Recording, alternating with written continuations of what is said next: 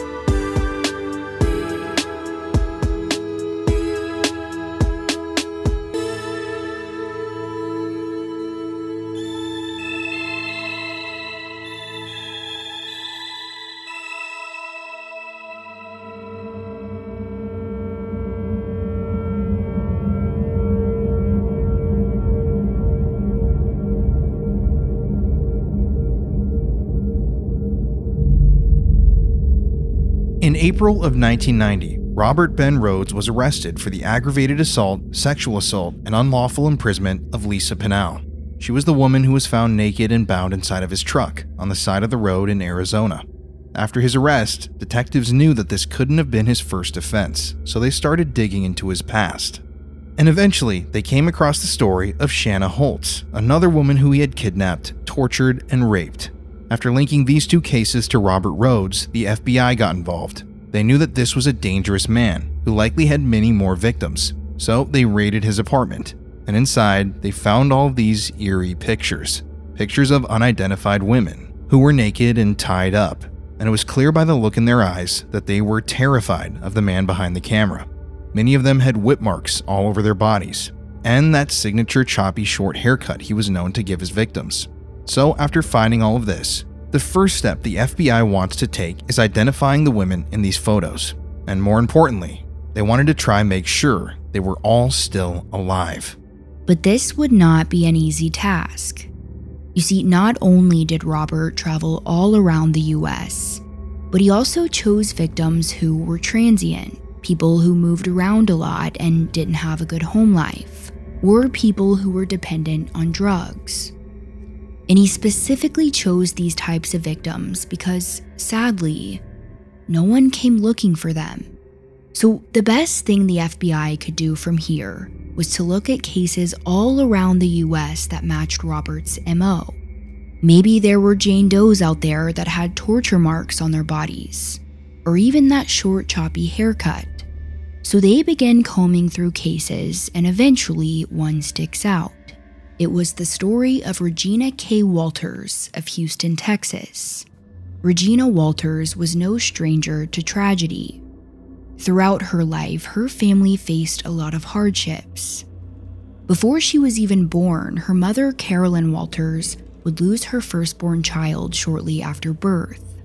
But she and her husband would go on to have 3 more children. There was Diana, born in 1969, Brian in 1971, and then finally Regina in 1975.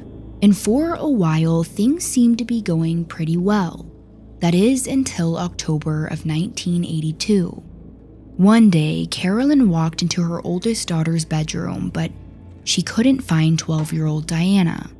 Eventually, she opened her closet door, and it was there, where she found her 12-year-old daughter hanging from a clothing rod. Next to her body was a suicide note that she recorded on a tape recorder.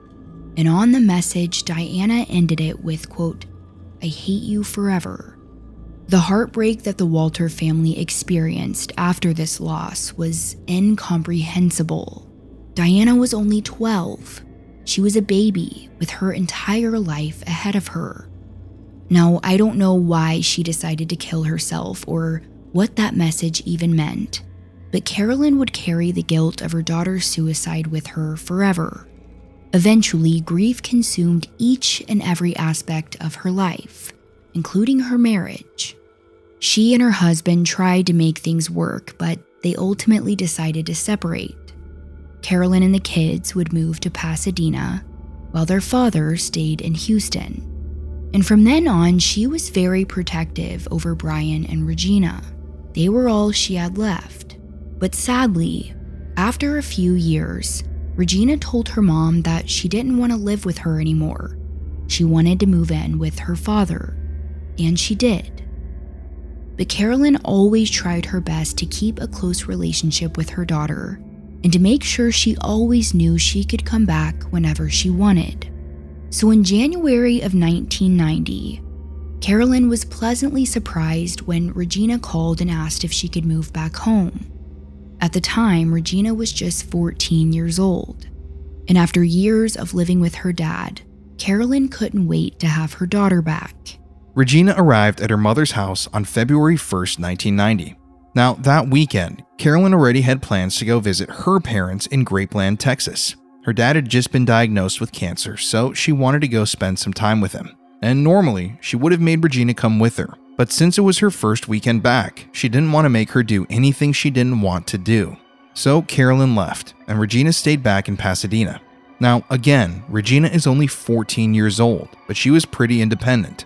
And Carolyn would only be gone for a couple of days. And when she returned back that Sunday, she was relieved to find Regina in the living room watching TV. So she walked over to her daughter and gave her a kiss on the forehead. "How was your weekend?" she asked. Regina told her mom that she spent the previous night babysitting for a neighbor, but the rest of her weekend was pretty uneventful. Now, there were many things that Carolyn wanted to discuss with her daughter. Old conflicts that never really got resolved. And after years of living with her father, Carolyn knew that they would eventually have to have these conversations, but not right now. Right now, she was just enjoying her daughter's presence. So from there, they sat in the living room and chatted until about 9 p.m. But then Regina randomly gets up and tells her mom that she has to go to the neighbor's house to return their key. She said she accidentally brought it home after babysitting, but she reminds her to come right back home since it's a school night. Regina laughs and says, quote, "Mom, you know nothing is going to happen to me." But that wasn't true. Something would happen to Regina. After walking out the front door, Carolyn only expected her daughter to be gone a couple of minutes. But eventually, an hour would pass, and Carolyn started to get worried. So she picks up the phone and calls the neighbor where Regina babysat. But they hadn't seen her at all. And from here, all of the worst possible scenarios are running through her head. Did she run away? Was she kidnapped? By midnight, Carolyn was spiraling. She even woke up her 18-year-old son Brian to see if he knew where she was, but he didn't. The next call was to her ex-husband, Regina's dad. But he too had not seen her. So on February 4th, 1990, Carolyn went to the Pasadena Police Department to file a missing persons report, and her case was given to Officer Susan Trammell in the juvenile unit. But after giving the police all of her daughter's information, Carolyn went home and created flyers to be distributed throughout town. The flyers included a recent picture of Regina, along with descriptive information and her telephone number. There was also a reward listed for anyone who had information on her whereabouts. But from here, the flyers were plastered all over town, and soon enough, tips started to roll in. One woman called and mentioned that she had seen Regina with a young man at an intersection near an apartment complex in town. So, with the help of Officer Trammell, they were able to determine that Regina had been with 18-year-old Ricky Jones, a young man who was on probation for auto theft. According to Ricky's friends, Casey Cook and Zelda Trent, Ricky and Regina met on the Saturday night that she told her mother she was babysitting on. They said that Ricky and Regina had been staying at their place over the past few days, but once they saw the missing persons flyers posted everywhere, the two decided to skip town. According to the friends, since Ricky was on probation, he was scared to be caught with a minor. So he and Regina left and were planning to hitchhike a ride to Mexico. Officer Trammell had to tell Carolyn the horrible news, that her daughter had run off with a guy. And sadly, this is actually pretty prevalent. Officer Trammell had investigated many runaway cases, but she reassured Carolyn that they weren't going to stop looking for Regina or her new boyfriend, Ricky. And in the beginning, in everyone's mind, Ricky was the bad guy who ran off with her. So they start their investigation by digging into Ricky's past. They also trace his last steps and talk to all of his friends. But February of 1990 would come and go, and there was still no sign of Ricky or Regina. But on March 17th, they would get their first big break. At around 1:15 that day, Regina's father in Houston gets a phone call, and it was from a man. The guy asked if he was speaking to Regina's father, and when he said yes, the man said he knew where Regina was located. Now clearly, her father is ecstatic. They had all been worried sick about her, so he rushed over to grab a pen and paper so he could write down the location. But then the man says, quote, "There have been some changes made. I cut her hair. She's got short hair now." But Mr. Walters didn't care about Regina's hair.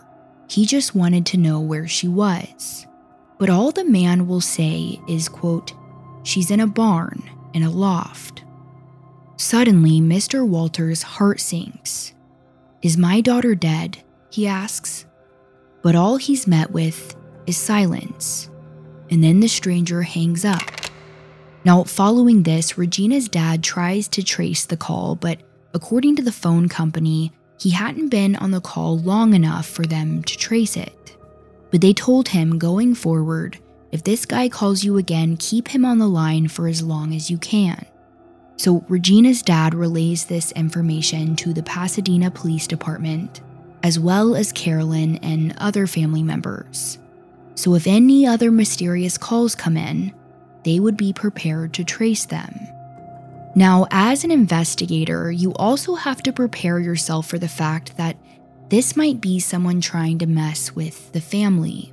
I mean, we have heard a number of stories where people will call the families of missing persons just to toy with them, which is about the worst possible thing anyone could do. But the investigators here were pretty sure that wasn't the case. You see, on the missing persons flyers that were posted around town, the only number on it was Carolyn's, Regina's mom. Her dad's phone number wasn't even publicly available, and the only person that would have known the phone number was Regina herself. So for a while, investigators were thinking that it might be Ricky calling. Later that same evening, around 11:20 p.m., Carolyn's phone rang in Pasadena. And since her ex-husband had already given her the heads up, she was prepared with a tape recorder. So she answers and presses the record button. And sure enough, it was a mysterious man asking if they had found her daughter. Carolyn tells him no, she's still missing. And he responds, "Well, if you want more information on where she is, meet me tomorrow morning at the Stop and Go convenience store in town at 6:30 a.m. And then he hangs up. Now, like any person should do in this situation, Carolyn calls the police, and the next morning at 6:30 a.m. sharp, she arrives at the convenience store. But unfortunately, they also sent a police cruiser instead of an unmarked car. So even if the man did show up, he didn't speak to Carolyn. But later that night, Carolyn received another mysterious phone call. It was the same man, but this time the instructions were a bit different. He told her that Regina had been kidnapped by Mexicans and that if she ever wanted to see her daughter again, she couldn't go to the police. Next, he gives her a different location for them to meet at, and then he hangs up. Now, Carolyn immediately calls Officer Trammell, and this time an off-duty police officer was sent to the location to be more discreet. And Carolyn anxiously waits in her car, eyeing every single vehicle that drives into the parking lot. But once again, no one shows up. And by this point, it seems like whoever this guy is getting pleasure by messing with her family. Now, Officer Trammell had been able to trace the phone calls, but she was only able to see that they came from different cities around Texas, like Pasadena and Jewett. One of the calls was even made just a few blocks away from Carolyn's home. And then there was one call that was traced back to Oklahoma City. But that's about all they had. Now, over the next few weeks, the man would call Carolyn many more times. Some of the calls, he would just yell at her, saying, quote, "I'll never tell you where she is." Other times, he mentioned that he saw the police at the meetup location, so he left. And then sometimes he would ask her weird questions, like if she was married and how old she was. But Carolyn was getting multiple calls from this guy every week. And finally, on one of them, she straight up asks, "What do you want? I don't have money. I keep showing up at these locations, but you're never there. So why do you keep calling?" And interestingly enough, he starts to list off some sexual demands and yet another meetup location. And it's at this point where Carolyn decides that she's just gonna go by herself. Every other time the police had been there and she wasn't getting answers. So this time she went alone. She knew it was dangerous, but at this point she was willing to do anything to find her daughter. But once again she goes, and he's a no-show. Now, for a while there, these calls were coming in almost daily. But then in April of 1990, the calls suddenly stopped, which happened to be right around the time when Robert Rhoades went to jail in Arizona. And after his arrest, Carolyn Walters would never get another phone call. Sadly, months and months would pass, and there was no movement in Regina's case. No one had seen her or Ricky since they disappeared back in February. But Carolyn never gave up hope that they would one day find her, whether that be dead or alive. She even gave investigators an updated photo of Regina to add to the National Crime Information Center database. And she gave over Regina's dental records, just in case they ever found a body matching her description. But as you can imagine, Carolyn was devastated. She lost her firstborn after childbirth. Then she lost her 12-year-old daughter to suicide. And now this. Now, Carolyn would eventually move out of Pasadena, but she called Officer Trammell at the time to check and see if they had any leads. But she was always left disappointed. Now, as the Pasadena police are investigating Regina and Ricky's disappearance, the Houston police, along with the FBI, are investigating Robert Rhoades, who is in jail at the time. And just as a little refresher on the timeline here, Shanna Holtz was kidnapped by Robert in January of 1990. She escapes, but afterwards, she was too scared to identify him in a lineup, so he was let go. Then, not even a week later, Regina and Ricky disappear. A couple more months would go by, and then in April of 1990, Robert Rhoades would get arrested for kidnapping Lisa Pinnock. So all of these things are happening pretty close to one another. Now, Robert would end up taking a plea deal for Lisa's kidnapping, and he was sentenced to 6 years in prison. So he's not going anywhere for the time being, but like we mentioned, the FBI knows that this guy has more victims. And after finding those photos in his apartment, it's their job to find out who these girls are. Now, one of the photos they found was of a girl in a barn, and she had that signature choppy haircut. And unbeknownst to everyone, they were about to find her. On September 29, 1990, a local farmer in Greenville, Illinois rode his tractor to an abandoned barn on his property. Back in the 1960s, I-70 was built, which basically split this farmer's land into 2 sections. And because of that, he hadn't used this barn in decades, so it was decrepit and falling apart. In fact, the Greenville Fire Department was scheduled to destroy it in just a few days, so the farmer wanted to go through it just to make sure there was nothing of value inside. So at around 5 p.m., he climbed over the fence in front of the old wooden structure and made his way inside. And from here, he walked around, making sure there were no tools or even stray animals sleeping inside. But as he did this, something caught his eye. The old barn had a loft upstairs where he used to store hay. And through the old decayed wood, he could see something up there. So the farmer slowly made his way up the steps, and once he got to the top, he knew exactly what he was looking at. It was a set of human remains. After making the gruesome discovery on his property, the farmer rushed down the steps and back to his tractor. And once he got back home, he immediately called the Bond County Sheriff's Department.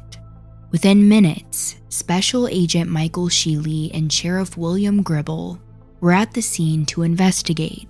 And sure enough, up in the corner of the loft were human remains. And from the looks of it, whoever it was had been there a while. The body was mostly skeletonized. Only a small, thin layer of brownish skin covered the bones. It was also clear that their victim was a young female, and she didn't have any clothes on, so they figured this was likely a sex crime. Disturbingly, she was lying in the loft face up, with her arms stretched out and her legs spread wide open. Investigators also noticed that she was handcuffed to a large beam inside of the loft, and around her neck was a wire garrote attached to a wooden board. The murder weapon. Now, this garrote was wrapped so tightly around her neck that it had embedded itself into her skin. It was becoming clear that this girl suffered a horrific death at the hands of someone evil. Even further, they noticed that her hair was cut short and uneven, a clear sign of cruelty. And since the barn was so close to the interstate, investigators figured that someone had to have been driving with the victim in their car when they spotted the old abandoned structure and decided to stop and kill her there. Now, once the barn was processed and all of the evidence was collected, the body was put into a black plastic bag and transported to the Greenville Memorial Hospital. And the first thing that they did was bring the remains into the radiology unit for x-rays. And it was there where they discovered that the wire garrote around her neck had been twisted 16 times. Now, usually with that much force, the victim would be decapitated, but they hadn't been. Strangulation was clearly the cause of her death. The x-rays also indicated that there were no fractured bones and she had multiple fillings. Now, from here, the body was then taken to the Donald Wiggin Funeral Home for a post-mortem examination. An anthropologist, Mark Jonesy, determined that the victim was a white female, approximately 14 or 15 years old at the time of death, which was at least 6 months ago or more. She's not had any children, she's right-handed, and she was likely between 4'10" and 5'7". They also called in Dr. James McGivney, a forensic odontologist, to examine the victim's teeth and give her a thorough dental chart. And after this, the investigators figured it wouldn't be long until she was identified. They start their search by looking through the National Crime Information Center to see if there were any missing young girls who matched their Jane Doe's description. And to their surprise, there were a ton, 950 to be specific. So from here, they start the tedious task of going through everyone to narrow down their list. And they eventually got it down to 100 girls. Hopefully, their Jane Doe would be one of them. So the next thing they do is they get in touch with all of the agencies around the US that are in charge of these 100 missing person cases. And they pretty much send over the information, and they tell these agencies to look at the case file and see if this Jane Doe could be yours. And what do you know?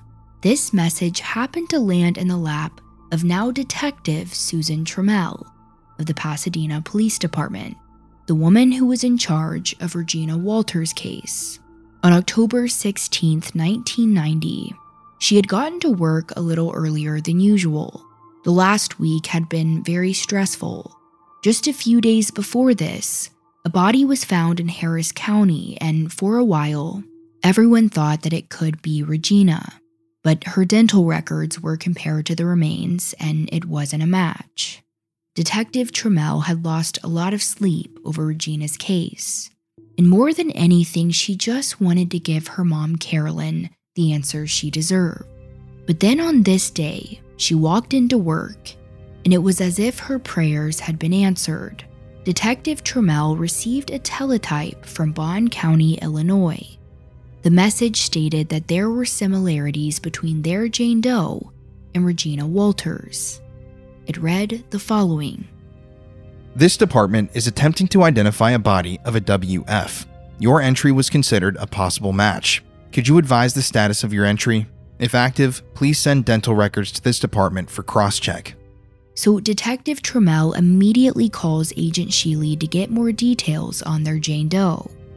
And it's here where she learns that the victim was found inside of a barn and that her hair was cut short. Now, when she hears this, she is confident that the Jane Doe is Regina Walters. Because if you remember, the man that had been calling Regina's parents over and over again said that she was located in a barn and that he cut her hair short. So either this was one big coincidence or it was her. So Detective Trammell immediately sends over Regina's dental records, and now they wait. And for just a second, imagine the anxiety of having to wait for the results. One option leads you to another disappointment with still no answers, and the other leads you to the harsh reality that they had feared all along, that 14-year-old Regina Walters had been murdered.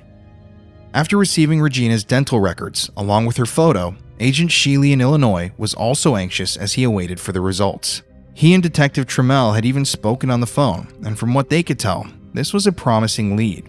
He decided to sit in at the dental office where the records were compared, and he listened as Dr. McGivney discussed the similarities between the two sets of teeth. Eventually, he blurts out, "So was this Regina's body in the barn?"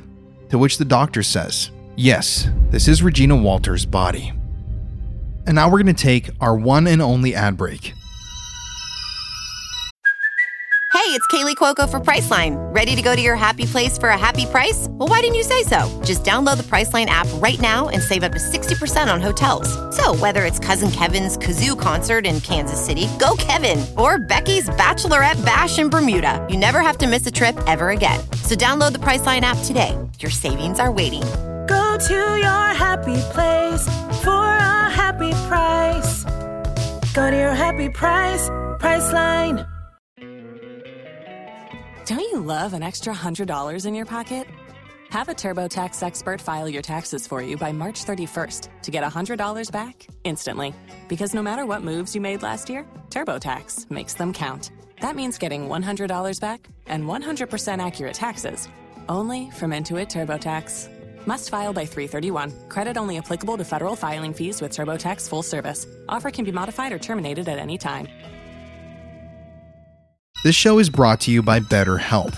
So every single year, I look forward to the holidays. I look forward to Christmas, to Thanksgiving, but I'm also a little bit sad that Halloween's over. If you know me, I absolutely love Halloween.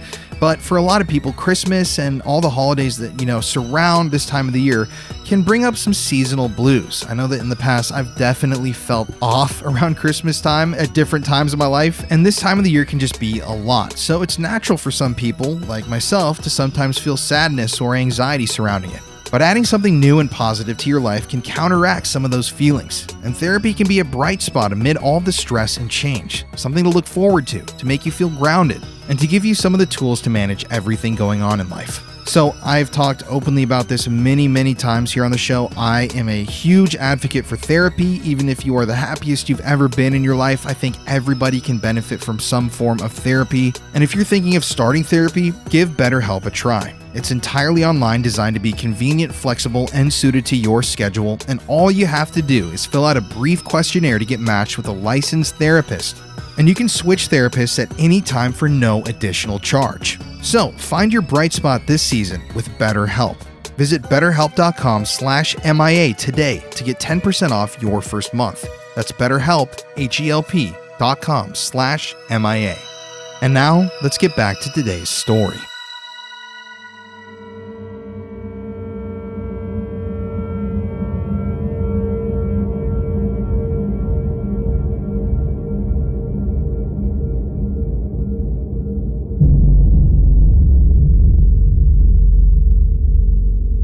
From here, Agent Sheely calls Susan Trammell in Pasadena to tell her the devastating news. The body found in Illinois was indeed Regina Walters. Detective Trammell felt a lot of emotions. She was happy that they finally had answers, but she also had a lot of questions. Like, what was Regina doing over 800 miles away in Illinois? Who could have taken her there? Who would have killed her? And where was her boyfriend, Ricky Jones? Now, we haven't discussed much about Ricky because in the beginning, he was thought to have been responsible for Regina's disappearance. Earlier on in the investigation, Detective Trammell learned all that she could about him. He was 18 years old, originally from Indianapolis, but at the time of his disappearance, he was living in Jacinto City, Texas. And like Regina's family, his loved ones hadn't heard from him since he vanished. Now, like we mentioned earlier, Ricky had gotten in trouble with the law. In 1989, he was arrested for grand theft auto, and he was currently wanted for a probation violation. Detective Trammell spoke with Ricky's sister and was able to get a picture of him and his physical description. He was 5 foot 8 inches tall, 160 pounds, curly brown hair and blue eyes. His family was also adamant that Ricky wouldn't have hurt anyone, but they couldn't rule him out just yet, not until they had more information. In the meantime, Detective Trammell knew that she had to give the heartbreaking news to Regina's family, that their 14-year-old daughter was found murdered in a barn in Illinois. So first, she calls her father and asks if they could meet up, but he knew by the sound of her voice that it wasn't good news, so he wanted to hear it right then and there. After a brief pause, Detective Trammell told Mr. Walters that Regina was dead. She said it was a homicide, but the details of the case were still unclear. Naturally, he had a ton of questions that Trammell didn't have answers to, but after informing him, she drove down to Carolyn's apartment Upon arrival, Carolyn invited the detective inside. And once she told her everything, it was a very emotional moment for both of them. For nearly a year, they had worked together almost every day with one common goal: to bring Regina back home. But that would never happen. A few days later, Regina's body would be placed into a steel coffin and sent back to Texas so she could have a proper burial. It was the start of a very long grieving process for her family, but investigators still had a lot of work to do. And by now, they are confident that the man who had been calling the Walters family was indeed her killer. So the first step they take is looking into the only person of interest at the time, Regina's boyfriend, Ricky. Now, if you remember from earlier, Regina and Ricky were staying at their friend's house before they went missing. Those friends were named Zelda and Casey. So Detective Trammell tracks them down, and she plays them the recording of the man who kept calling the Walters family. But his friends are adamant that that was not Ricky's voice. The man on the recording seemed older, and his voice was pretty deep. Ricky's wasn't. But the Illinois State Police, the one who found Regina's body, they're still pretty confident that he is their guy. So they conduct their own investigation of Ricky, and they found that his mom was still living in Indianapolis. Now, interestingly enough, I-70 runs right through Indianapolis. So was it possible that Ricky and Regina were driving to his mom's house, they spotted the abandoned barn, and he pulled over and killed her? Now, if that is what happened, Ricky would likely be hiding out at his mom's house. So in early 1991, they all took a trip to Indianapolis to speak with his family. But unfortunately, it would quickly lead to a dead end. Ricky's mom told Agent Sheely that she and Ricky's father divorced in 1977, and afterwards her husband took the children and left Indiana. So she hadn't even had contact with Ricky since he was 3 years old. Now, his aunt had stayed in touch with him over the years, but she hadn't heard anything from him since he disappeared. As for what she thought might have happened to him, she gave Agent Sheely 3 likely scenarios. Ricky was either dead, in jail, or had escaped to Mexico to live with her brother's relatives. But investigators checked the jails. They also looked into the Mexico lead, but they came up with nothing. There was also nothing in Ricky's past that proved he was a violent person. In fact, he was described by everyone as pretty shy, and it was soon becoming clear that Ricky Jones was probably not their suspect. And sadly, from here, the case went cold. No one had any answers as to what happened to Ricky and Regina, which was heartbreaking because their families couldn't properly grieve until they had some answers. So in June of 1991, Carolyn Walters wrote a letter to the Illinois State Police. It read, quote, "Dear Sir, in September of 1990, the police in Illinois found the remains of Regina K. Walters. She disappeared on February 3rd, 1990 from Pasadena, Texas. She was only 14 years old at the time and my only daughter. At this time, the police have not brought justice to the person who has done this to my child. Even though we did not live in Illinois, this case should still be kept open. No child's death should be given up. It could happen again. At that time, the police in Illinois asked us to keep this out of the media.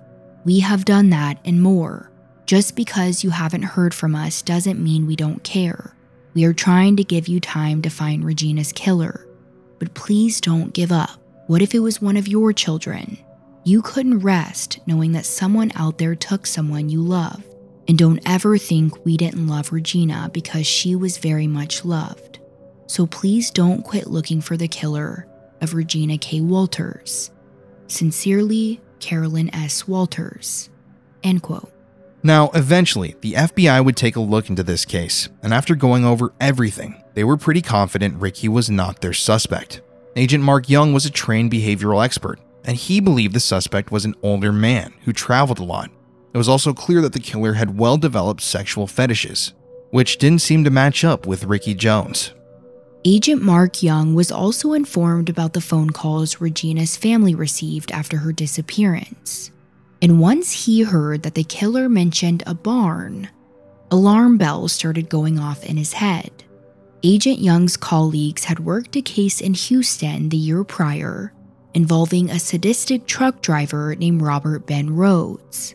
He remembered that after Robert was arrested, they went into his apartment and found all of these pictures of young women. And one of the pictures was of a girl inside of a barn. So naturally, he runs to the FBI office in Houston to get a look at these pictures. They open up the evidence vault for him, and there she is. A young girl with short, choppy hair inside of an old wooden barn. Now, we will be posting these pictures on our Instagram and Patreon, so make sure you go and look because they are truly heartbreaking. The girl is wearing this long-sleeved black dress and black high heels. Her outfit stands out because she looks nice, but she's standing in the middle of an abandoned barn. So it's clear someone dressed her up and brought her there. Now, in these pictures, the girl has the most terrified look on her face. She stands there, legs staggered, with her hands out in front of her like she's trying to protect herself. In another one of the pictures, she has one hand over her mouth and the other is out in front of her, like she's trying to create some distance between her and the man taking the picture. Now, we know that the man on the other end of the camera is Robert Rhoades, because the pictures were found in his apartment. But the main question now is, who is this girl? Based on the pictures alone, the agents can't definitively say that it's Regina, so they contact Detective Susan Trammell, the one who had been in charge of her case from the very beginning. And as soon as she sees the pictures, her heart drops. To her, this looks just like Regina, but at the same time, it's kind of hard to tell because of the haircut. So she decides to call the people who knew Regina the most, her parents. The following day, everyone in the investigation met up at the FBI office in Houston, including Agent Sheely from the Illinois State Police. And once Regina's parents arrived, they all gathered in a conference room. Soon enough, the pictures were pulled out and placed in front of them on the table. And within seconds, they knew for a fact that this was their daughter. The agents from Illinois also confirmed that that was indeed the barn where the body was found. So not only were they looking at pictures of their daughter, but it was clear that these photos captured her very last moments on Earth. Regina's parents were devastated, even more so at the fact that their daughter's last moments were spent in absolute terror. It was clear just by the look on her face. Now, the FBI didn't even show them all of the pictures. Robert Rhoades had several pictures of Regina. The first set showed her shackled inside the cab of his semi-truck. Her wrists were handcuffed and extended above her head by a chain that was anchored to the air vents. Her ankles were also restrained and anchored to the floor. A metal choke chain was around her neck. Her long dark hair had been cut short and uneven, and in every photo she looked so defeated. Other photos showed Regina's pubic hair had been shaved. Then, in some others, it appeared to have grown back a little, so it was obvious that Regina had been held captive by Robert Rhoades for an extended period of time. Other pictures showed evidence of sexual torture. There was even one where a large metal ring had been pierced through her clitoris, and the ring was attached to a long silver chain that ran to her nipples, and her chest appeared to be severely bruised. Another set of photographs showed Regina sitting outside next to a fallen tree. She's wearing a blue floral sweater, blue jeans, and a pair of boots. It was obvious to investigators that the boots didn't belong to Regina. They weren't her size. Other pictures showed her in various states of undress. There was one where she was wearing a matching black bra and panty set. There were some of her taking a shower, and others of her lying on the sleeper in thigh-high stockings. She also had her nails painted red, and in some of the pictures she was wearing red lipstick. It was clear that Robert Rhoades was using her like she was some sort of torture doll. He dressed her up, painted her nails, cut her hair, and then took pictures of her sometimes out in the middle of the day. And when he wasn't doing that, he was torturing and raping her. But with all of this evidence, the FBI now knew what they had feared all along. Robert Ben Rhoades wasn't just a sadistic rapist. He was a killer. And now the question was, how many other victims were there? And if he murdered Regina, then he probably murdered her boyfriend, Ricky Jones, as well. Now, this next part is kind of infuriating, but back in April of 1990, when the FBI raided Robert's apartment, they found more than just pictures. Interestingly enough, they also found a green spiral notebook with Regina's full name, Regina K. Walters, along with her parents' home address and their phone numbers, which is exactly how Robert Rhoades was able to call and harass them for all those months. Now, why the FBI wouldn't immediately follow up on Regina's well-being after finding all of this, I have no idea. To me, it seems like they could have easily just called up her parents, since they had the number in the notebook, and just said, "Hey, we found your daughter's information inside of a serial rapist's apartment, and we're just making sure she's okay." Then they would have known that she was missing, and it would have saved them a lot of time and resources. But sadly, for whatever reason, that didn't happen. Now, inside of this notebook, investigators also found a secret code of sorts. It read, Exit 99 Service Road, Fun and Hide, E204, Trees, Water, W301 Water Tank, W210 Shock. And on the very last page of the notebook, there was a childlike drawing of a gun and knife that was dripping with blood. Above the drawn handgun was the word blood. And on top of the page, there was a message that read, Ricky's a dead man. Now, by this point, everyone had already figured out that Ricky had indeed been murdered by Robert, but now they just needed to find him. So they start by looking into Robert's trucking history. According to Robert's coworkers, he was always somewhat of a mystery. They said he was a wine connoisseur who liked to read classic literature. They also noted that Robert always had a pair of handcuffs dangling from the interior of his truck, and everyone called him Whips and Chains over the CB radio. Now, by this point, the trucking company he worked for had been sold, but they still had all of his records dating back to January of 1989. So Agent Young flipped through them, specifically looking at March of 1990, right around the time Regina and Ricky went missing. And interestingly enough, Robert had fueled up his truck at a truck stop on March 16, 1990 in Oklahoma City. The same day, a mysterious phone call had been placed to Regina's father about her being dead inside of a barn. And later on, that call had been successfully traced to a payphone in the same city.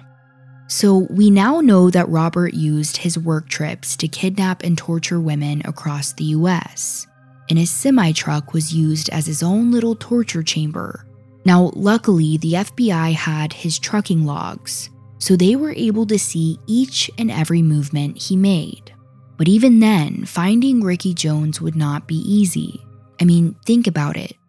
Regina was kidnapped in Texas, and her body was found 800 miles away in Illinois.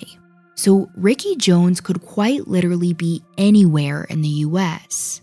But while investigators are looking into his disappearance, they have a new problem on their hands. In early 1992, Robert Rhoades was just months away from being eligible for parole. Keep in mind, he's only in prison at the time for kidnapping Lisa Pinnell. And although he was sentenced to 6 years, Robert had been the perfect inmate.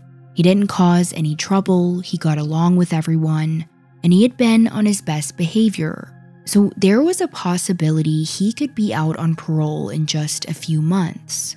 So the officials in Texas and Illinois are scrambling, gathering everything they have to get their murder charge. And believe it or not, there was a lot of back and forth on whether or not they even had enough to charge him with Regina's murder. But luckily, on February 6, 1992, they finally got a warrant for his arrest. Agent Sheely of the Illinois State Police flew to Arizona himself, and for the first time, he came face to face with Robert Ben Rhoades. After he was brought into an interview room, Sheely handed him a picture of 14-year-old Regina Walters. Robert looked at the photo for a moment, and then said, "What else? Is there more?" Sheely was shocked.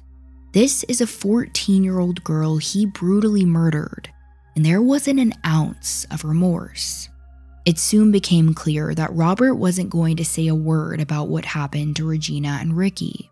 Sheely informed him that he would soon be extradited back to Illinois on murder charges, but Robert didn't seem to care. In fact, shortly after looking at the photo, he asked the guard to take him back to his cell. Robert Rhoades craved control over every aspect of his life. Even in prison, he was controlling that interview. So from here, Agent Sheely knew that if he wasn't going to talk, then they had to talk to the person closest to him, his ex-wife, Deborah. After the arrest of her husband back in April of 1990, her life had been turned upside down. Almost immediately, news and radio stations all over Houston covered the story of the Houston trucker arrested for kidnapping. And when everyone found out it was Robert Rhoades, Deborah faced a lot of scrutiny. She said she would go to work and people would whisper and make jokes. She tried her best to shield her children from the news, but even they eventually found out after hearing it on the radio. Now, she officially divorced Robert in May of 1991, and since then she had moved several times trying to escape the negative stigma that constantly surrounded her. But in spring of 1992, investigators were knocking on her door once again.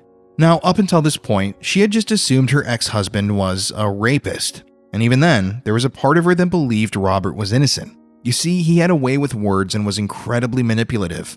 And during his incarceration in Arizona, he would send Deborah letters professing his innocence.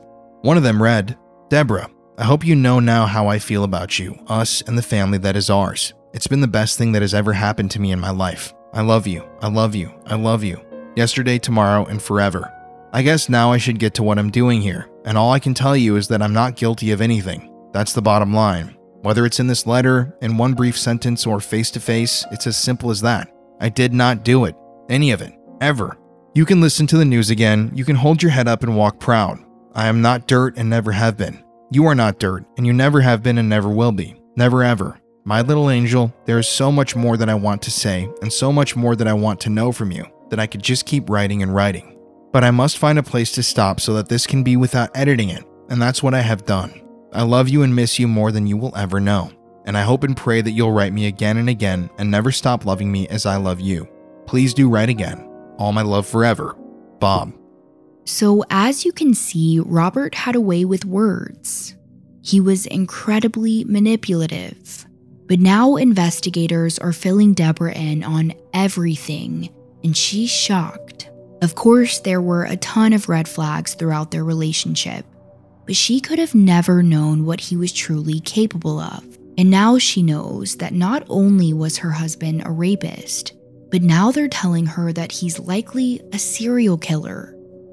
So the FBI explains to her that serial killers often keep trophies of their victims.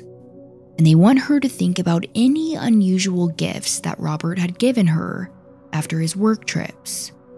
And interestingly enough, one immediately pops into her head. Deborah tells them that back in 1988, Robert had gotten back from a long work trip and gifted her a Black Hills gold ring. And she said she always felt a little uneasy about the ring because Robert was known to be very meticulous about buying things. Apparently, he kept receipts for everything. But for whatever reason, Deborah could never track down where he bought it, how much it cost, or where the receipt was. It also didn't come in a ring box like rings normally do. So she always had her suspicions about where it came from. And after hearing this, the investigators are confident that it likely came from one of his murder victims, which made Deborah sick to her stomach. Now, from here, she would walk investigators through her and Robert's relationship. She told them about how he pressured her into swinging, the strange sex toys he liked to use, the sexual assaults. She even brought up stories about how, before they dated, Robert said he discovered his sexual fetishes through prostitutes. Given that he was paying for sex, they usually did whatever he wanted. One of the fetishes he boasted about was his fascination with golden showers, which is peeing on someone. Now, one story that really stuck out to them was this time where Deborah went on a work trip with him. She said they stopped at a truck plaza, and Robert ended up letting these two teenagers hitch a ride. Deborah said she didn't mind helping them out, but things got weird when Robert asked if they could stop at a hotel and all have a foursome together. Deborah obviously refused, and that was the last time she ever went on a work trip. Now, as investigators are hearing all of this, it's clear that Deborah is probably the only person on Earth that could get to him, so they urge her to write him more letters. Hopefully, in doing so, he will open up to her about his past and they could find more victims. So she writes to him. The first letter read, quote, "Dear Bob, we belong together. I'm lost without you, and I would do anything in the world for you because I need you. You are the only man for me." Deborah said it made her sick to even write these letters. She didn't mean anything she said, but she was doing what she could to help the investigation. Eventually, she even went to visit him in prison. She and investigators were hoping that he would open up, but unfortunately, he wouldn't. During their sit-down conversation, Robert refused to talk to her about the charges against him. And the whole time, he just kept going on and on and on about how he was innocent, which was really disappointing for Deborah. She had tried her best to get through to him, but it didn't work. Now, this is where Deborah's part of the story ends, so we won't talk about her from here on out. But I do think it's important to mention that she really turned her life around after divorcing Robert. She would go on to remarry, and she even volunteered at women's shelters to help rape survivors and victims of domestic violence. So she really turned this horrible part of her life into something beautiful. Now, by March of 1992, Robert Rhoades was finally indicted in Bond County, Illinois, for the murder of Regina Walters. And Agent Sheely was tasked with picking him up. Robert was escorted out of the prison in an orange jumpsuit with handcuffs and chains shackled to his wrists and ankles, much like he would do to his victims. On the plane trip to Illinois, Agent Sheely couldn't help but notice that Robert seemed like an average, pleasant guy. They chatted here and there, and Robert even admitted that he was excited for a change of scenery. But as soon as they touched down in Illinois, a hint of anxiety settled in. Robert started asking for his attorney. He wanted to make a phone call. It seemed to be really hitting him that he was about to go on trial for murder. Now, clearly for this trial, the prosecution knew they had to cross every T and dot every I. And although they had a strong case, they needed all the help they could get. And luckily for them, on top of all of the evidence they already had, they also found an eyewitness. In March of 1990, Robert Rhoades made a delivery to a foreman on a loading dock. Now, this man signed a bill of lading, confirming he got the shipment. So the DA, John Knight, went to speak with this guy, and interestingly enough, he said that he remembers that night and that Robert Rhoades wasn't alone. The man said that a young girl was with him, and he specifically remembered the girl because at first he thought it was a boy because of her short, choppy haircut. It also stuck out to him because most trucking companies don't allow passengers. And when this guy got a look at the girl, he said he felt like something wasn't right. The look on her face just gave him a bad feeling. But then, on the other hand, he said that Robert Rhoades was completely calm and collected. You'd think if this girl was in danger, he would at least show signs of being nervous or paranoid, but he wasn't. So the guy just figured it was none of his business. Now, after hearing this story, the FBI showed him a picture of Regina, and he immediately broke down crying. It was her. She was the girl at the loading dock with Robert Rhoades in March of 1990, and he told investigators that he would never forget the fear that was in her eyes. And now that the prosecution had an eyewitness, they were going to pursue the death penalty. Robert's public defender was named John Rakowski, and he was known for being extremely aggressive in the courtroom. But after reviewing Robert's case, they knew they had to dig deep to find some kind of loophole, so they started digging into his past. His attorney figured that it was possible that Robert suffered from sexual abuse as a child. But interestingly enough, Robert was very reluctant to talk about his childhood. Now, we know that his dad was a child molester, But Robert wouldn't open up about whether or not he himself was molested. And because of that, his defense didn't really have much to work with. The evidence against Robert was overwhelming. I mean, they had trucking logs that put him in the same locations as the mysterious phone calls made to Regina's parents. And his team knew that as soon as the jury saw those pictures of 14-year-old Regina looking terrified inside of that barn, they would surely sentence him to death. So on September 11th, 1992, Robert Rhoades took a plea deal. He would plead guilty to the murder of Regina Walters in exchange for a life sentence. Agent Sheely would later say that they couldn't help but feel angry that Robert avoided the death penalty. He knew this man was a monster who left many victims in his wake.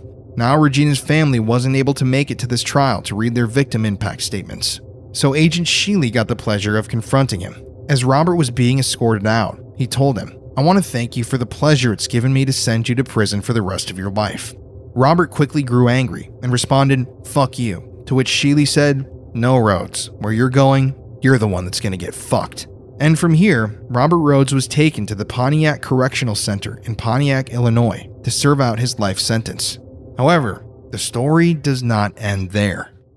Even after Robert's conviction, investigators still knew there were likely many other victims out there, like Ricky Jones, Regina's boyfriend, who seemingly dropped off the face of the earth. His family still didn't have any closure, and neither did many other families.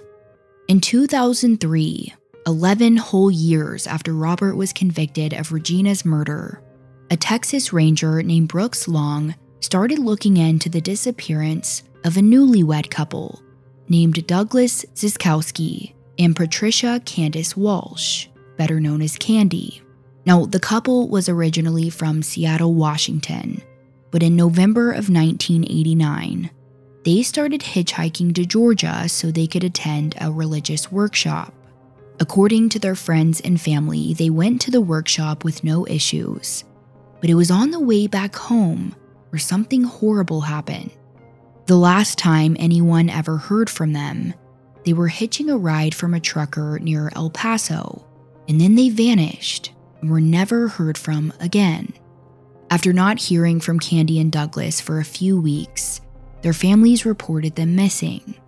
But it wouldn't be until over a year later in January of 1990 when Douglas's skeletal remains were found in Crockett County, Texas. Now, at the time, investigators didn't know it was Douglas. To them, he was just John Doe. But in 1992, after comparing dental records, he was finally identified as 28-year-old Douglas Ziskowski. But even with his identification, investigators had no idea what happened to him. He was found with multiple gunshots to the head. They knew that the gun used in the murder was a Jennings J22 semi-automatic handgun, which is pretty rare. But the ammunition used was even more rare. The bullet casing found around his body had this distinctive T etched into it. But again, that's all they had. There were no witnesses and no suspects. But in 2003, Texas Ranger Brooks Long decided to look into the cold case. Apparently, the investigators who worked the case before him looked into Robert Rhoades as being a potential suspect, but they ruled him out because of that unique ammunition. During the search of Robert's truck and apartment, they didn't find any ammo that had that distinctive T on it, so he was ruled out. But Brooks looks into it again, and he found that the ammo had actually been mislabeled. He even calls the investigators in Arizona and asks them to look at the evidence again. And sure enough, when they open up the box of ammo that was inside of Robert's truck, the bullets had that signature T. Now, interestingly enough, Douglas had also been found naked, just like Regina Walters. But in his case, it didn't seem like the killer took his clothes for any sexual reason. It was likely so he would be harder to identify. So Brooks Long is making all of these connections, and by now he's sure that Robert Rhoades is Douglas's killer. But now he just needs to find out what happened to his 23-year-old wife, Candy, which again wasn't going to be easy. Brooks starts his search by looking into any Jane Does around the US that were redheaded, in their mid-20s, likely found naked, and who were shot in the head with a Jennings J22 semi-automatic handgun. And believe it or not, it wouldn't be long until he got a hit. 13 years earlier, in October of 1990, deer hunters in Millard County, Utah, stumbled upon the skeletal remains of a young woman. She was found shot in the head 4 times in an isolated area near Interstate 15. Her body was in a cross-like position, and her red hair had been braided and draped over her shoulder. And because she was found all the way up in Utah, her remains were kept in an evidence vault, and her case eventually went cold. But here was Brooks Long, 13 years later, and he was pretty sure that it was Candy. Soon enough, her dental records were sent over, and finally, the Millard County Jane Doe was identified. It was a match to Candy Walsh. Upon further investigation, the shell casings at the location of the body matched the same gun that had been used to kill her husband, Douglas. Brooks was also able to look into Robert Rhoades' trucking log, and he had been in El Paso at the same time as Douglas and Candy.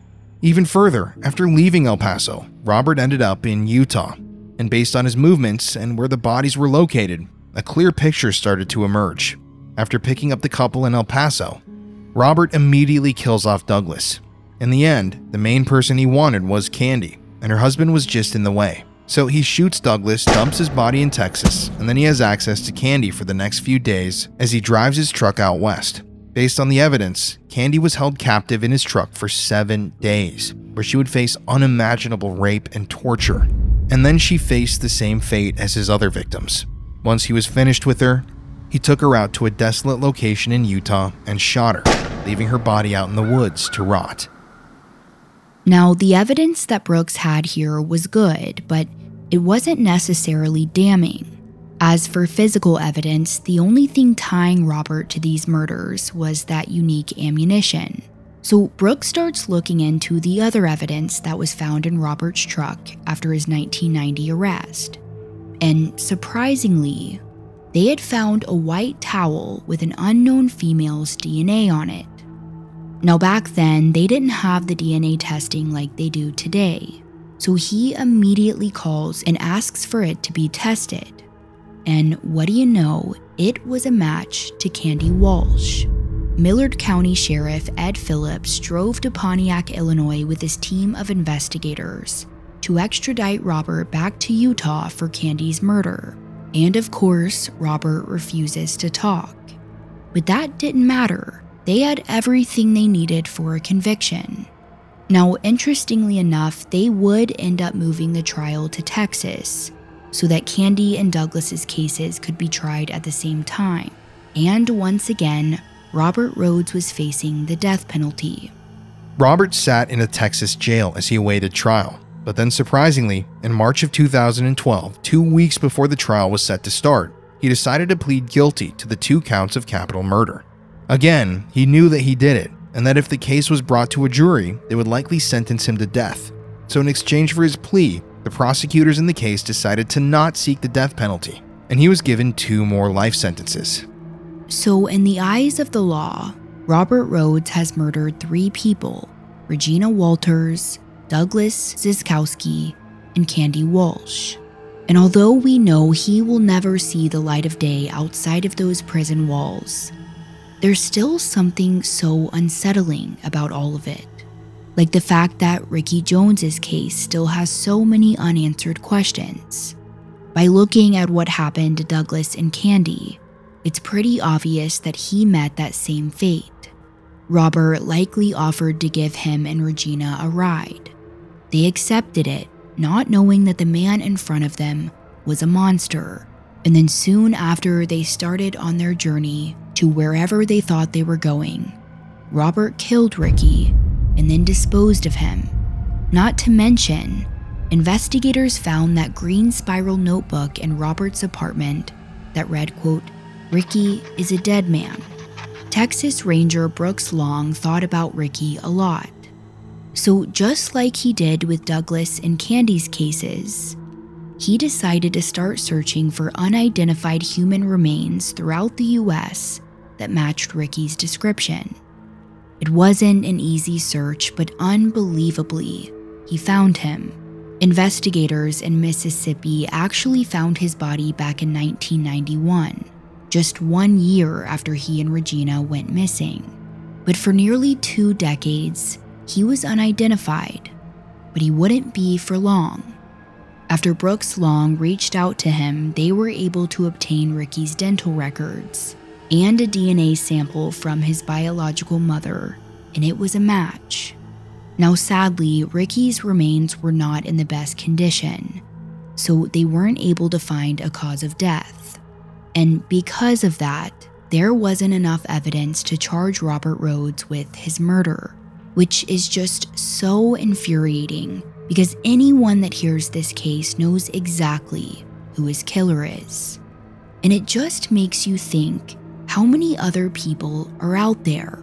How many Jane and John Does are sitting in an evidence vault unidentified, who also came face to face with Robert Rhoades? How many of Robert's victims are still out there in a desolate area undiscovered? How many families are thinking that their loved one ran away, when really they were murdered by this monster? Admitted that the FBI's Behavioral Science Unit has linked Robert to approximately 45 unsolved homicides in the United States. Now clearly there isn't enough evidence to bring these cases to trial, or else they would have. But based on the evidence that was found, they either match Robert's signatures or they fit into his timeline as a truck driver. Brooks Long stated, "I don't think there's any doubt that there's other victims and other crimes that can be linked to Robert Ben Rhoades. I think that science and the ability to link potential suspects through DNA are somewhat limited in this case because of his MO and what he would do with these victims.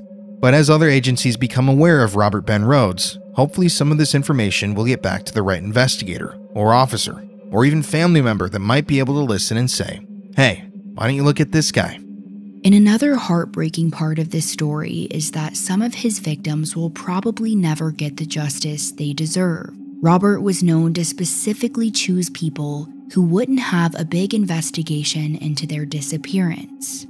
Agent Sheely told the show World's Most Evil Killers, quote, "I think that Robert Ben Rhoades preyed on people that I think we coined the term later as disposable.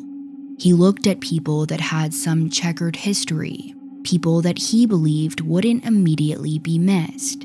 And so I think he systematically profiled his victims, if you will. And I think he was very good at it. And unfortunately, there's a lot of those folks out there. And Rhoades knew that.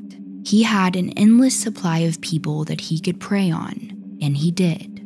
Now, something else that's important to mention are those photographs found in Robert's apartment.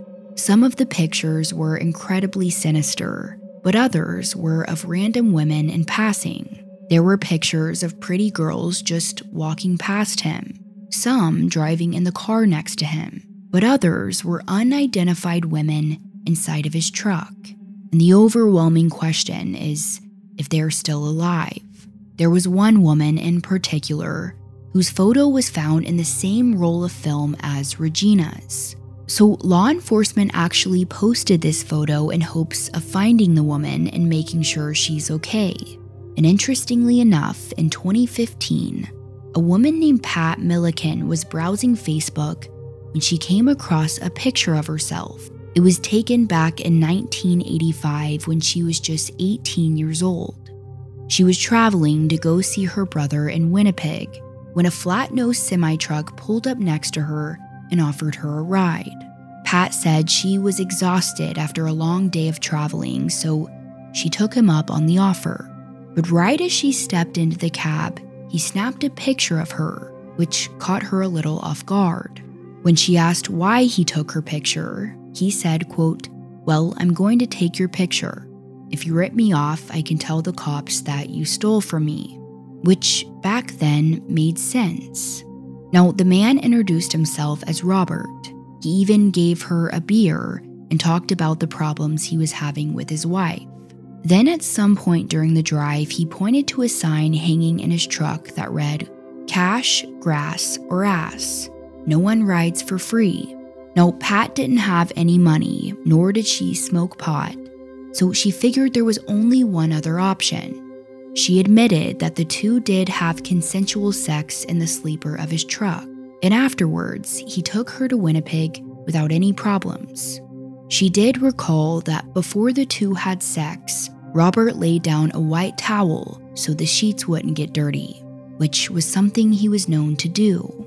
In fact, that's how Candy Walsh was identified. Her DNA was on one of those white towels.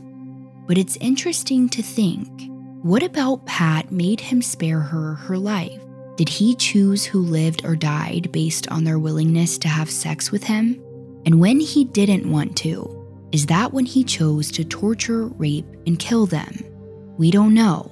But after Pat saw her picture on Facebook, she realized that she could have easily met the same fate as Regina, Douglas, Candy, Ricky, and everyone else that was murdered by Robert Rhoades.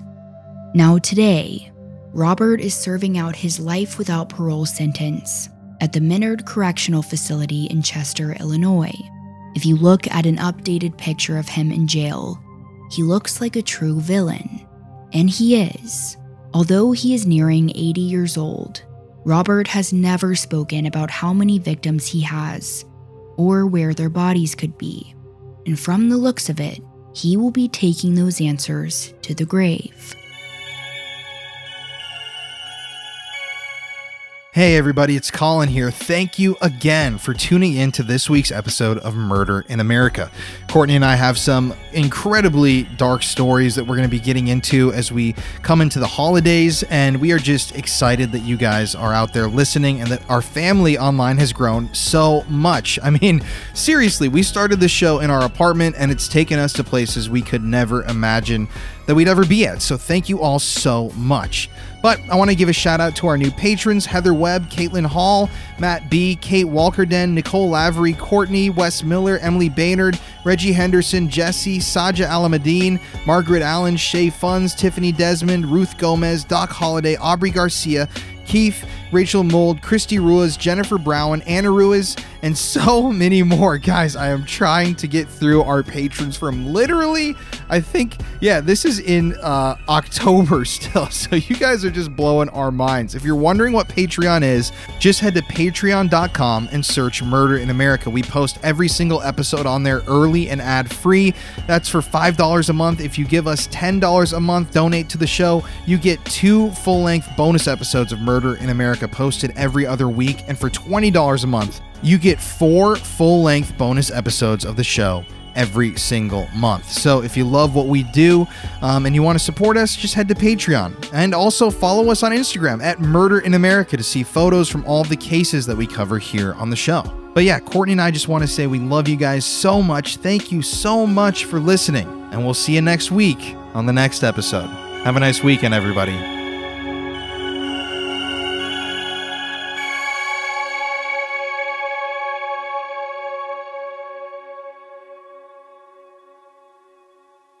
You've worked hard for what you have. Your money, your assets, your 401k, and home. Isn't it all worth protecting? Nearly 1 in 4 consumers have been a victim of identity theft. LifeLock Ultimate Plus helps protect your finances with up to $3 million in reimbursement. LifeLock alerts you to identity threats you might miss. And if your identity is stolen, your dedicated U.S.-based restoration specialist will work to fix it. Let LifeLock help protect what you've worked so hard for. Save 25% off your first year on LifeLock Ultimate Plus at LifeLock.com/aware. Terms apply.